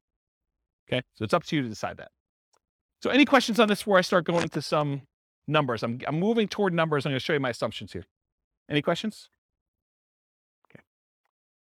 All right. So financial independence. So earlier this year, I did a class, I think it was called, I don't know, Financial Independence Retire Early Budget. And in that thing, I did a walkthrough where I walked you through how to do your own budget to determine what your minimum target monthly income in retirement is. That's like lean fire, for those of you that are kind of familiar with that concept, or your ideal target monthly income in retirement. That's sort of like your fat fire or full fire number, okay? So I walked you through, you kind of walked through all your different expenses, your mortgage, taxes, insurance, HOA, and your own personal property, vehicle payments, all that stuff that you have there. And then I calculate your amount that you need in order to be able to achieve financial independence based on your expenses for kind of two different groups. So I'll put a link to be able to download the spreadsheet, maybe watch the video on there. So you'll want to know your number, but I used for them, I think $5,000, which I'll show you the assumptions for in a second here. But in order to achieve financial independence, it really consists of three parts. So how do you know if someone has enough assets coming in to support them in retirement? There are really three inputs for this. Input number one is passive income coming from things like Social Security, pensions, or annuities. Those are the three most common, but it's all the passive income you've got coming in from that. The second one is any cash flow you have from your rental properties, net of all expenses. So this is not just rent minus mortgage payment. It's rent minus taxes, minus insurance, minus maintenance, minus vacancy, minus mortgage payment. All of the expenses on your property have to be subtracted out. And then that number is the cash flow you can use to determine whether or not you qualify as financially independent. And then the third one is any money invested, not the equity in your property. That's already being included somewhere, but any money you have invested in stocks or bonds or mutual funds or things of that nature, times whatever you believe to be a safe withdrawal rate. Safe withdrawal rate is the amount of money, in theory, that you can safely remove from your investments each year and, in theory, not run out of money. Okay? Usually it's around 4%. Some people more conservatively will use something like 3% or 3.25. The guy who came up with the rule before we saw this massive uptick in inflation had came out publicly and said it's actually over 5% now, which I always scratch my head and say, that seems really aggressive. But I mean, what do I know? But if you look back at historical data, there was the 4% safe withdrawal rate study by the three professors from Trinity University. They did a bunch of back testing on historical data with the stock market and bonds. And they came and said that with a very high probability of success, very low probability of failure, that taking 4% of the amount of assets you have invested in stocks and bonds at different ratios, they did a whole table, so you can go look at the report if you want to. I think it's called the Trinity study. But they said that 4% is a relatively reasonable number to use based on historical data. Okay, so the three things, it's passive income from Social Security, pensions, and annuities. That's number one. Any net cash flow from rentals. And number three, your yearly safe withdrawal rate multiplied by the amount you have invested in stocks, bonds, mutual funds, things like that. The sum of all three of those, if the money coming out from your cash flow, your passive income, and that safe withdrawal rate, if that exceeds the amount you need in order to live, then you are technically financially independent mathematically. Does that make sense? So in order to see if somebody qualifies for this, we're going to use any Social Security they have. So if they go late enough where they're old enough then to have Social Security, that will count for us. Okay. And I did a calculation based on their Social Security, and I think I started them at age 21, try to give them a really long runway. with this, okay? Any net cash flow from rentals. So if they're buying rentals in these scenarios, then the cash flow they have from the rentals after all their expenses counts. And then any money that they have in their bank account that's not being used for down payments or whatever, we're using a 4% safe withdrawal rate for that, and that counts as well. So the three of these things will count to determine whether or not they've achieved financial independence. And I'll tell you what month they achieved that minimum target monthly income in retirement to be financially independent. Does that make sense? Did I confuse anyone? All right, cool. All right, so all of these assumptions are changeable if you just copy the scenario to your account. They're married. They're both 21 years old. They recently graduated from college, and they're working in a technology department of a large healthcare business. Might sound familiar to someone in this room. They have a total of $10,000 saved up. Okay, so they're not starting from zero. They've got 10K. They earn $72,000 a year combined. So $36,000 each. Does anyone have a problem with that number? Do they think it's too low? It's probably low. I'm looking at someone who works in that field. Yeah, it's very low. Okay. So I'm trying to be conservative though, right? Like if I come in here and I use, everyone makes $200,000 a year, people are like, whoa, James, no one makes $200,000 a year. So I get it from either way. So here's how I worked it out though. I said, okay, look, McDonald's is hiring at like $16 an hour for us, right? I mean, I think Qdoba, the burrito place I go to, they have signs on their door. They're hiring like entry level at 15. I was like, 18 seems like a relatively low bar, right? Maybe I'm wrong. Maybe it just seems like crazy, but it doesn't seem that far off. And that's $18 an hour, working 2,000 hours a year, $36,000 a year each is how I got there. Or you could say, look, if they're really as motivated to achieve financial independence as you say they are, then 2,000 hours a year is like part-time work, in my opinion. I mean, there's other people they're going to be offended by that, right? I'm going to get hate mail, I can't work more than $2,000 a year. I mean, 2,000 hours, that's like the first 6 months of the year for me. I mean, I know there's some business owners in here that they're like, yeah, 2,000 hours. Yeah, that's easy, right? But I'm going to get hate mail, I'm sure. But I use 2,000 times $18 an hour to get $36,000 a year for each one. I think that's a reasonable number for a lot of folks. And so I'll try to use these same assumptions across all the different strategies to compare them. So you'll be able to see more of as close to an apples to apples comparison as you can be, knowing that you're comparing different things. Okay. This may be hard for you guys to believe. They're saving $1,000 a month before they buy any houses. Okay. So between the two of them, they're saving $12,000 a year on a $72,000 income. That's pretty aggressive, but they're motivated to achieve financial independence.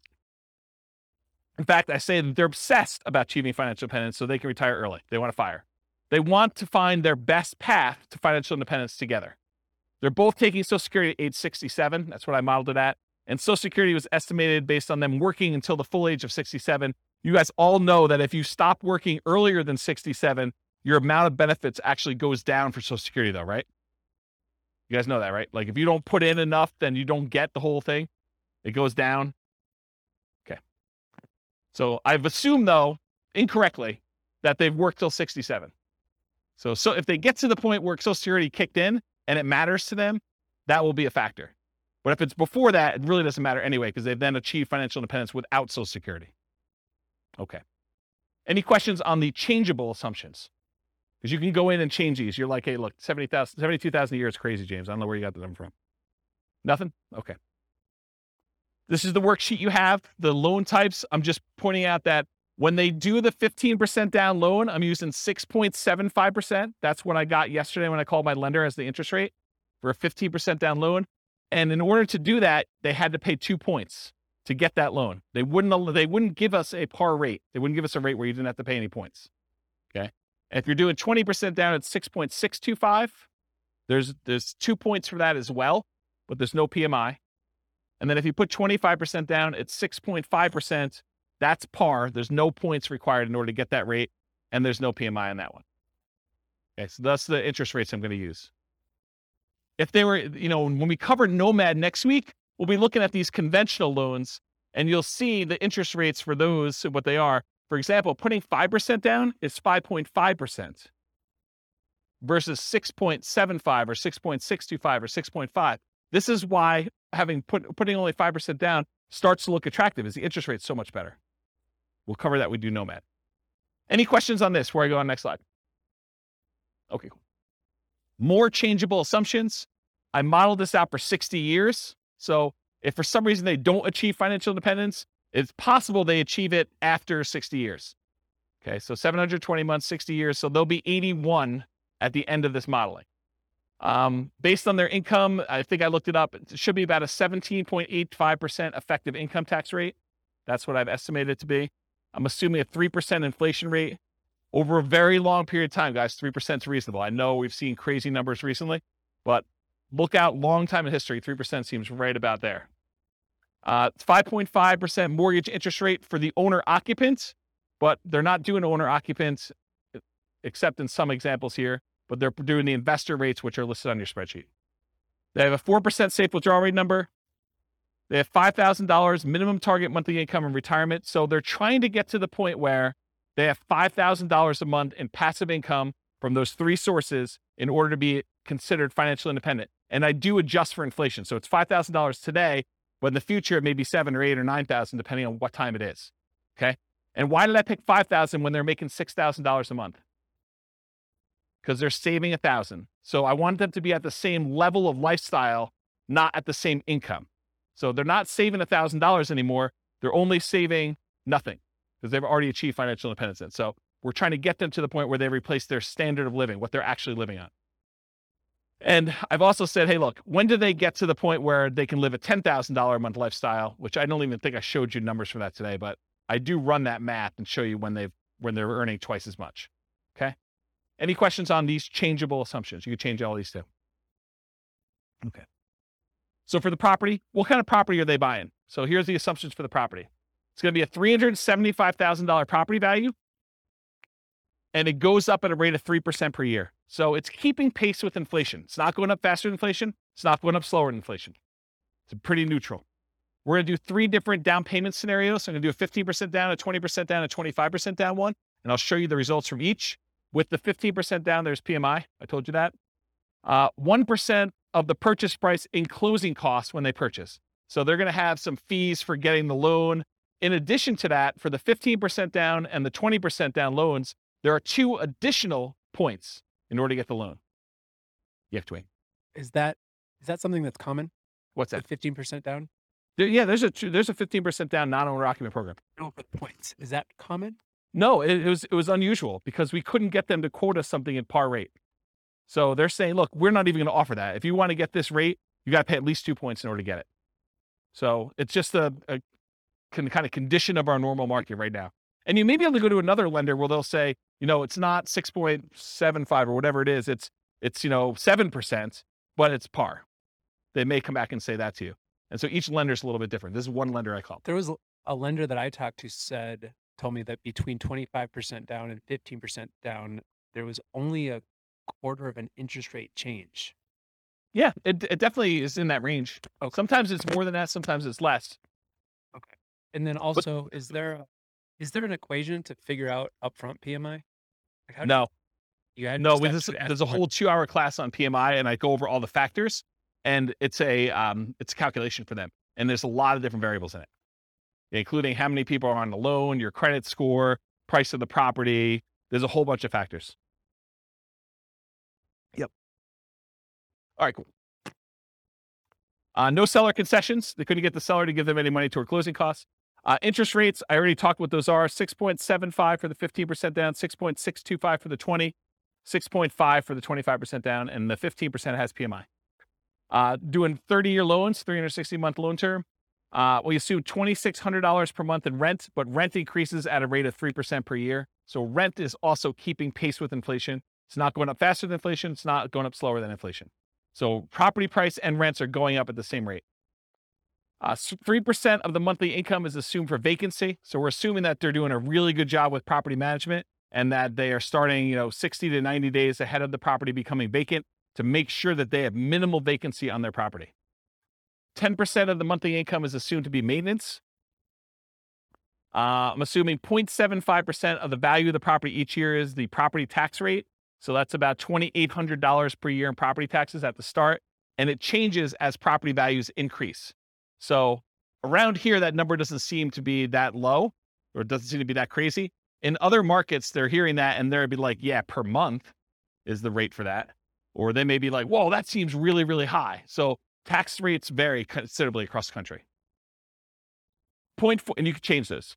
0.4% of the value of the property each year is the assumed property insurance rate. So based on a $375,000 property value, that's about $1,500 per year in insurance. And again, that changes as property values go up too, because insurance should cost you more as your property value is worth more to continue to insure that property. Because if it burns down, they got to replace it. So this is a residential property, and 15% of the purchase price is considered the value of the land. We use that when we're calculating the depreciation benefit. Any questions on the property assumptions? This is sort of I always feel like I'm like doing a magic trick and I'm showing you, look, there's nothing up my sleeve. Like I'm showing you all my assumptions so that you know exactly what is about to happen. Then when I show it to you, you can't be like, but what's the insurance rate for that? What's the taxes for that? How much income are they making? Because I'm answering all up front. That way you can't say to me later, but wait a minute. Okay. All right. So I wanted to show you a baseline of, hey, if they didn't do any real estate at all, if they just said, I'm going to invest $1,000, I'm going to save $1,000 a month, and I'm going to invest that in the stock market, I'm going to get 8% return in the stock market, how long does it take me to achieve financial independence if I only invest in stocks? And for this one, it's primarily that 4% safe withdrawal rate times the amount that they have invested in stocks, right? Because that's where the majority of their money is coming from. So in that case, it takes them 482 months, about 40 years. Someone who's saving $1,000 a month, that doesn't seem like it's that wrong, right? I mean, it takes you 40 years to save up for retirement. You're going to be like 61 years old at that time, and you'll have enough to be able to replace your income using a safe withdrawal rate by investing in stocks. Doesn't seem unreasonable. So that's how long it takes. What if they just buy one owner-occupant property where they move in and they live there and they do the rest in stocks? Does that impact things? Turns out it does. They can actually retire, be financially independent at 396 months if they buy one owner-occupant property and invest in stocks otherwise. So considerably faster. What is that, 86 months? What is that? How many years is that? 7 years? Okay. Now at this point, we've kind of taken it back. They have not opted to buy the owner-occupant property anymore. They're only going to buy rentals. They're going to continue to live in a rental themselves, and they're going to buy up to 10 20% down payment rentals. If they buy 10 20% down rentals, they live in a property that they're not buying a property to live in. They're just staying in the property that they're renting in and continue to pay whatever rent increases there are. It takes them 370 months buying 20% down rental properties in order to achieve financial independence this way. If they buy 10, 25% down rental properties, so they're putting more down, they're waiting longer in order to have the down payments, and they're delaying buying the properties, but when they buy them, they have slightly better cash flow because they put more down, they have a little bit better interest rate, they have to pay a little bit less in points, and they put more down, so they're borrowing less, so their monthly payment is lower. So they have the benefits of additional cash flow. That means that they can actually achieve financial independence in 346 months if they do it that way. Just something else to point out too. When you do the 20% down loan, and there's 2 points in order to get that loan, isn't that sort of like a 22% down loan? That's closer to that 25% down than you might have thought, right? Because it's not 20% down now, it's 20% plus 2 points. So it's really a 22% down loan in order to get that loan. Where the 25, you have no points. So it's really 22 compared to 25. So it's closer than you'd think. Right? You have a microphone? I guess it'd be on the amount that you're taking out the loan, 25% on purchase price, but that's right. It's a cost for one of them, and the other one you're actually getting even more benefit by putting more down. right. So it might be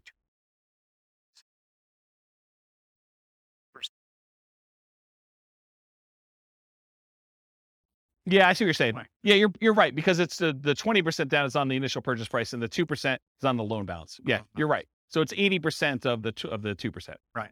So 1.6. Splitting hairs, but No, you're right. That's a good point. Okay, note to self. Steve not invited to next meeting. No, he's all good. Okay, cool. So we did that 25% down there. What if they do 15% down? It actually goes up. It matches what they did with the 20% down at 370 months. So it's actually slower for them to do 15% down than it is for them to do 25% down. but it's the same as if they did the 20% down. Okay? To rent or buy.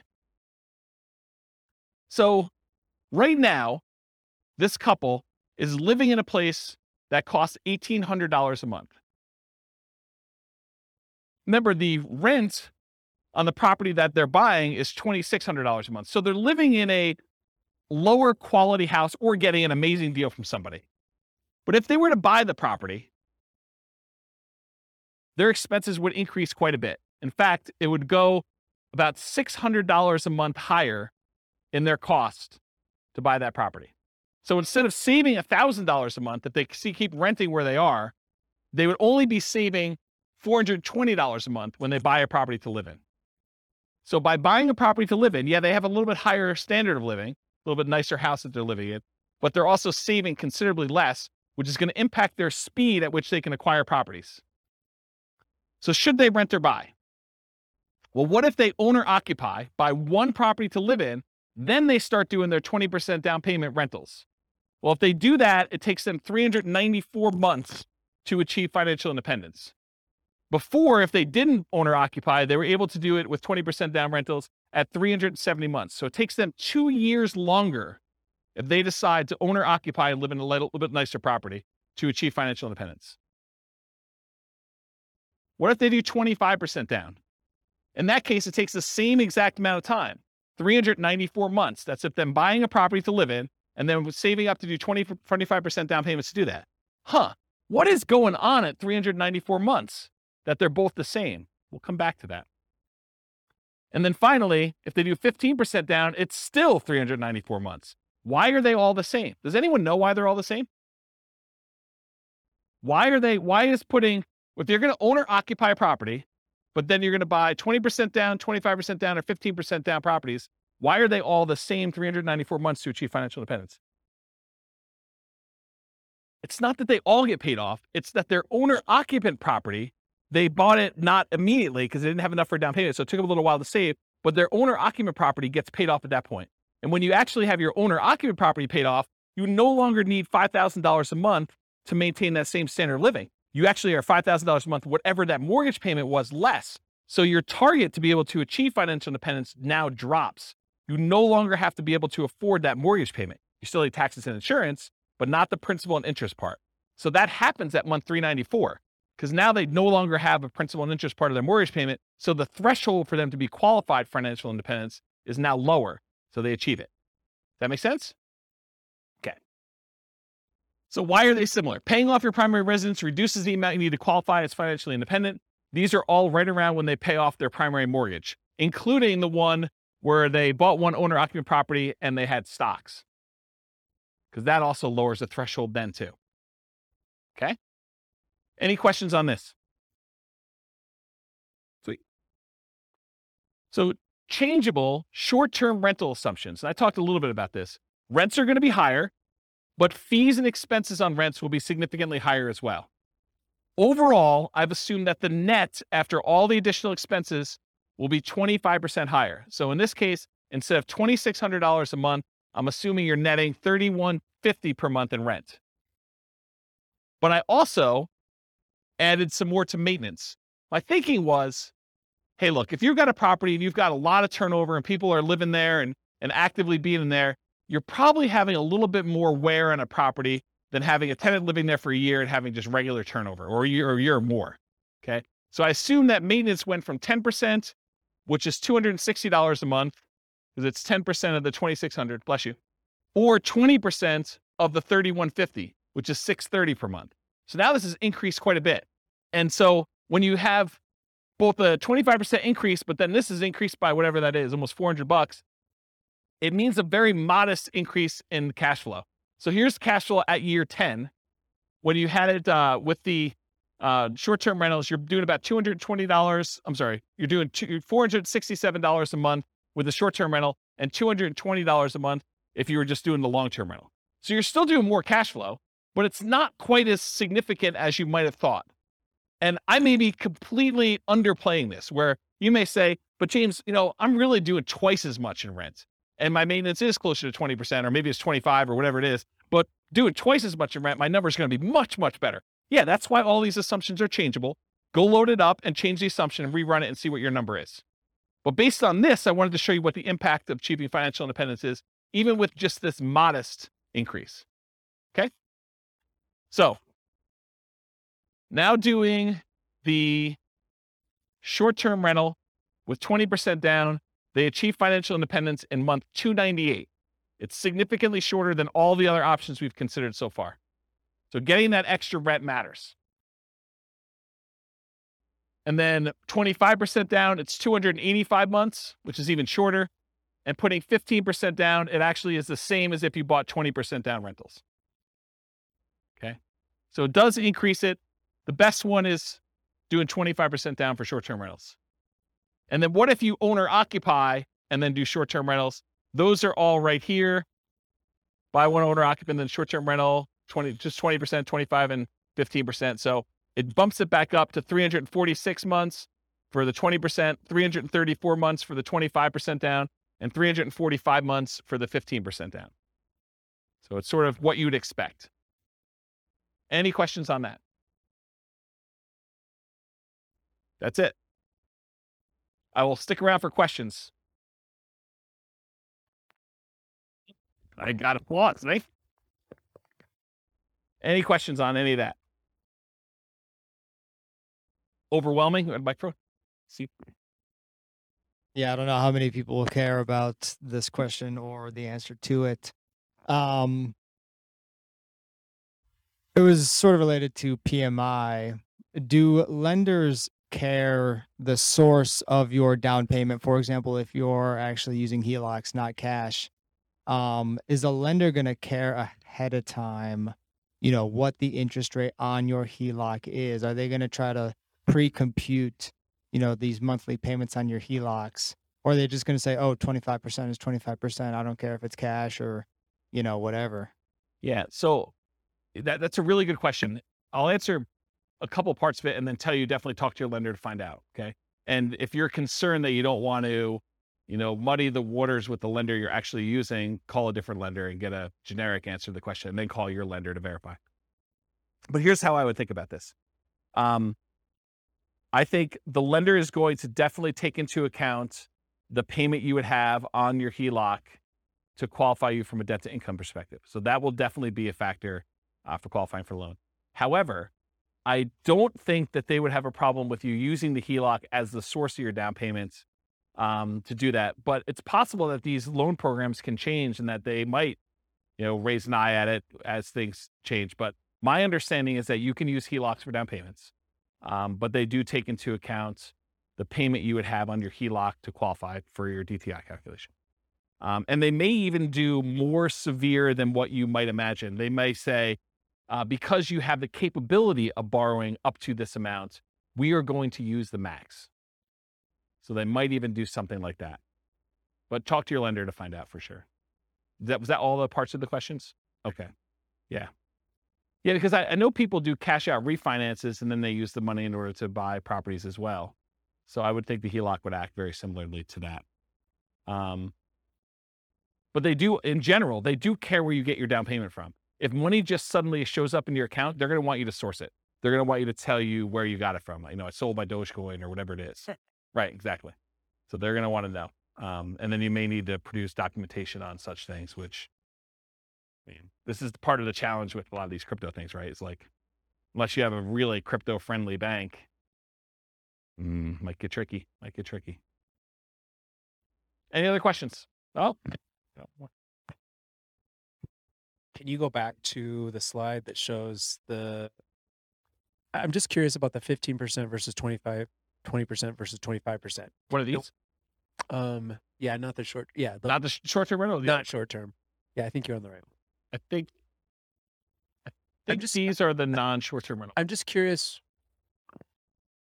Oh, these are the owner-occupant ones. Oh, they have both of them on there. But yeah. So what are the variables that you think make the difference between the 15, the 20, and the 25? Like, why are these the same, or why are these different? Why is the 25% better than the 15? Is that two reasons? PMI? Yeah, well, PMI, I think it's going to be a factor, but it's really the two reasons I talked about. The interest rate's much better on the 25%. You're going from, what's it on the sheet? Is it 6.75? 6.75 Yeah. versus 6.5, right? Correct. Yeah, so that's one reason. So that compounds over this time period, whatever it is, and multiple properties. So like it cascades. You're not just talking about one property with that 25% difference. You're talking about 10 properties eventually with that difference later on. And so it cascades. It gets worse and worse and worse, or better and better and better, depending on which way you're looking at it. So the interest rate is the difference. And when you do 15% down, you're borrowing more. And so your cash flow is much worse than if you put 25% down because you're borrowing less. You're putting more down. The amount you're borrowing is also down, and the interest rate is better. And so that does make a huge difference in cash flow. And you think does that cash flow make up for the fact that you're putting less down so you have more cash to buy your next property with a 50% down? You don't have more cash. They're buying properties as soon as they get to the point where they have enough down payment and reserves. So as soon as they get to that point, they're buying their next property, and then they're saving up until they can buy it. So if you look at the chart of like how many properties they own and when you're buying 25% down properties, eventually I think you get to the point where you're buying faster. The first one you buy might be a little bit quicker, but then it's worse cash flow. So you may not even be saving as much. So it takes you longer to do that, or maybe similar amounts, but you're being impacted by that lack of savings rate in order to do that. I like those graphs that you've had before that show those steps. 'Cause Yes. It And really, if you go pull up on the models, you'll be able to look at all those. The complaint I sometimes get is, James, you show me 300 charts. no. Right. Yes. It is the complaint I get, which, I mean, I like charts and I like showing the charts so I can show you all this stuff. But sometimes when we don't have that chart, like I've occasionally even said to people in the room, this chart, I'm not even gonna talk about unless someone challenges me, because I want to be able to show you this as to like how I got to where we are. And so, sort of like, it's like ammunition for arguments in class. But, today I tried to keep it simple and simplified it. So One other thing I'll add. So this exact person, have you been listening to the new Real Estate Financial Planner podcast where I go and I do like Andrea and her story and do that? Well, I'm doing this person through a large number of different scenarios. I'm going to take this storyline. And so I'll do individual episodes on each one of these scenarios. And so you'll be able to see a lot more detail too that way. it's using these interest rates all the way through. Yep. Okay. Yeah. I'm going to try to do like one story arc where we don't change anything. But then in the advanced versions of it, I'm using variable interest rates and variable appreciation rates and variable rent appreciation rates and variable inflation rates. And one more variable thing, but there's like 5 things that are variable to show you and then I'm going to run it 1,000 times to show you what the range of expectations are. They may be financially independent anywhere between month 274, where it's 1 time out of 1,000, all the way up to month 495. I'm just making up these numbers. And that's 1 time out of 1,000. And the majority of them are in this range of here to here. And I'll be able to show you that in advance. And those are based on historical data, like the variable rates, No, they're variable. So like instead of doing an interest rate of 6.5, I'll say, look, it's 6.5 month 1, but there's a chance it could go up to 6.25 the next month, or it could go down to 6.375. And so there's just a probability distribution. And so sometimes, one run out of 1,000, maybe it actually ticks down. But another time it might actually tick up where they go to 7 or 8 or 9 as you're buying more properties. But it changes every month so that when you finally do buy a property, the interest rate may be much different than what it is today, but it's doing a change each month to see like where it moves. And over a large enough sample size, and I don't even know if 1,000 is truly large enough, but it gives you a decent range of like what the values might be. And you could see like, hey, interest rates has a major factor here. And so if interest rates go up, this looks much worse for them. If interest rates go way down, this looks amazing for them. And so you can now see some of those things happening with interest rates, with rent appreciation rates, because what happens if the market softens and they're getting better deals as they're acquiring, and then it turns around and they go up? What happens if prices go up when they're buying, and then it starts taking off when they, kind of get to the point where they have 10? All of those things can happen in those runs as well. And it combines with rent appreciation and price appreciation and interest rates and inflation rate. And the stock market rate of return is also random. So those are the 5. Does that help? I'm just picturing in my mind, like, what if at year 7 interest rates go down and you refinance? And like, how would that, That's what's awesome about my software, is that I could say, if interest rates drop below a certain thing, refinance and ratchet it down. And then how does that improve? That could be part of the algorithm for doing the testing. Because that would be that'd be really interesting to see like how 15 and 25 changes, and if 15 shoots farther ahead based on a 5-year refinance to the same interest rate or something. This is literally why I wrote that software, because I had those same questions, right? About my own personal stuff. I'm like, look, I'm on this plan. What happens if? And then my mind just goes crazy. What happens if stock market tanks? What happens if there's a real estate market correction again? What happens if prices go out of control up, or prices kind of stabilize, or prices go down and I'm able to acquire more properties? Like, what do all these differences mean to me? And how does it impact my ability to be resilient in retirement? Or, during my acquisition phase of kind of getting to that point, like, what happens there? This is literally why I wrote all this stuff. But those are the types of questions. Yeah. So that's it. Okay, cool. That's it. All I got for you guys. Thanks. Stick around for questions. That's all I got for you.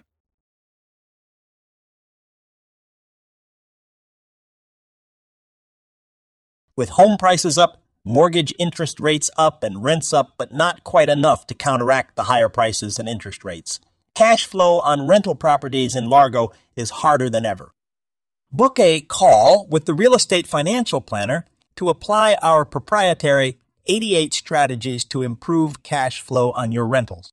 See the show notes for a link to schedule your call and improve your cash flow today. If you're a real estate agent, lender, or professional in Largo that wants to help our real estate investor listeners, consider reaching out to learn about collaboration opportunities with this podcast.